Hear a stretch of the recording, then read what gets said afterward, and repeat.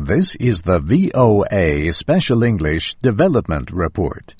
2 new discoveries could offer easier ways to identify infectious diseases in developing countries.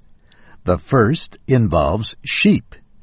Researchers have found that hair sheep are a good source of blood for use in tests to diagnose infectious diseases in people.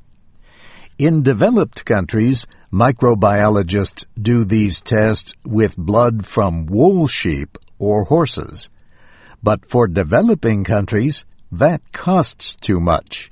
So tests often use human blood instead.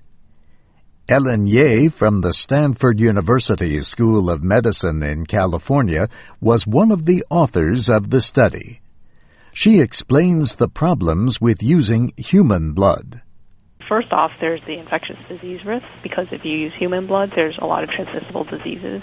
In particular, in Africa, you'd be worried about things like HIV. The other big problem with using human blood for making these blood agar plates is that they're actually not accurate. Dr. Ye says tests with human blood can produce the wrong results, so they are not dependable. The study found that blood from hair sheep is an excellent substitute.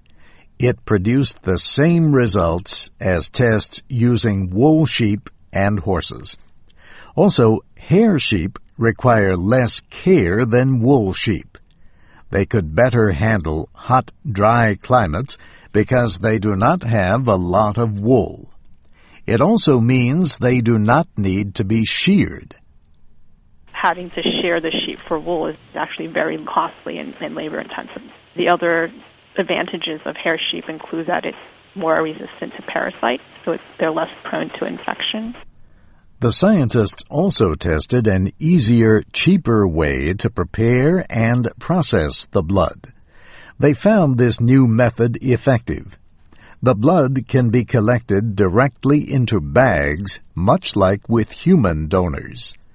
The study appeared last month in the online journal PLOS ONE from the Public Library of Science.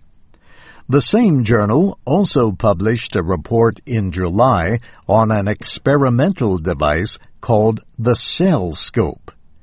The CellScope is a cell phone microscope. Engineers at the University of California, Berkeley, developed it. They attached small microscope lenses to a holder fitted to a mobile phone.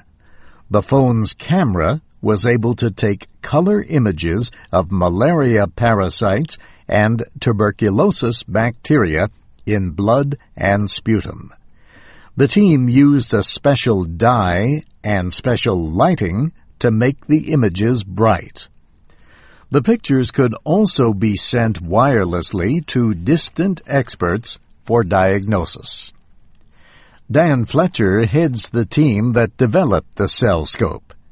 He notes that many poor areas of the world have few hospitals, yet have mobile phone networks that are well developed. And that's the VOA Special English Development Report, written by June Sims. Transcripts and podcasts of our reports are at voaspecialenglish.com. I'm Steve Ember.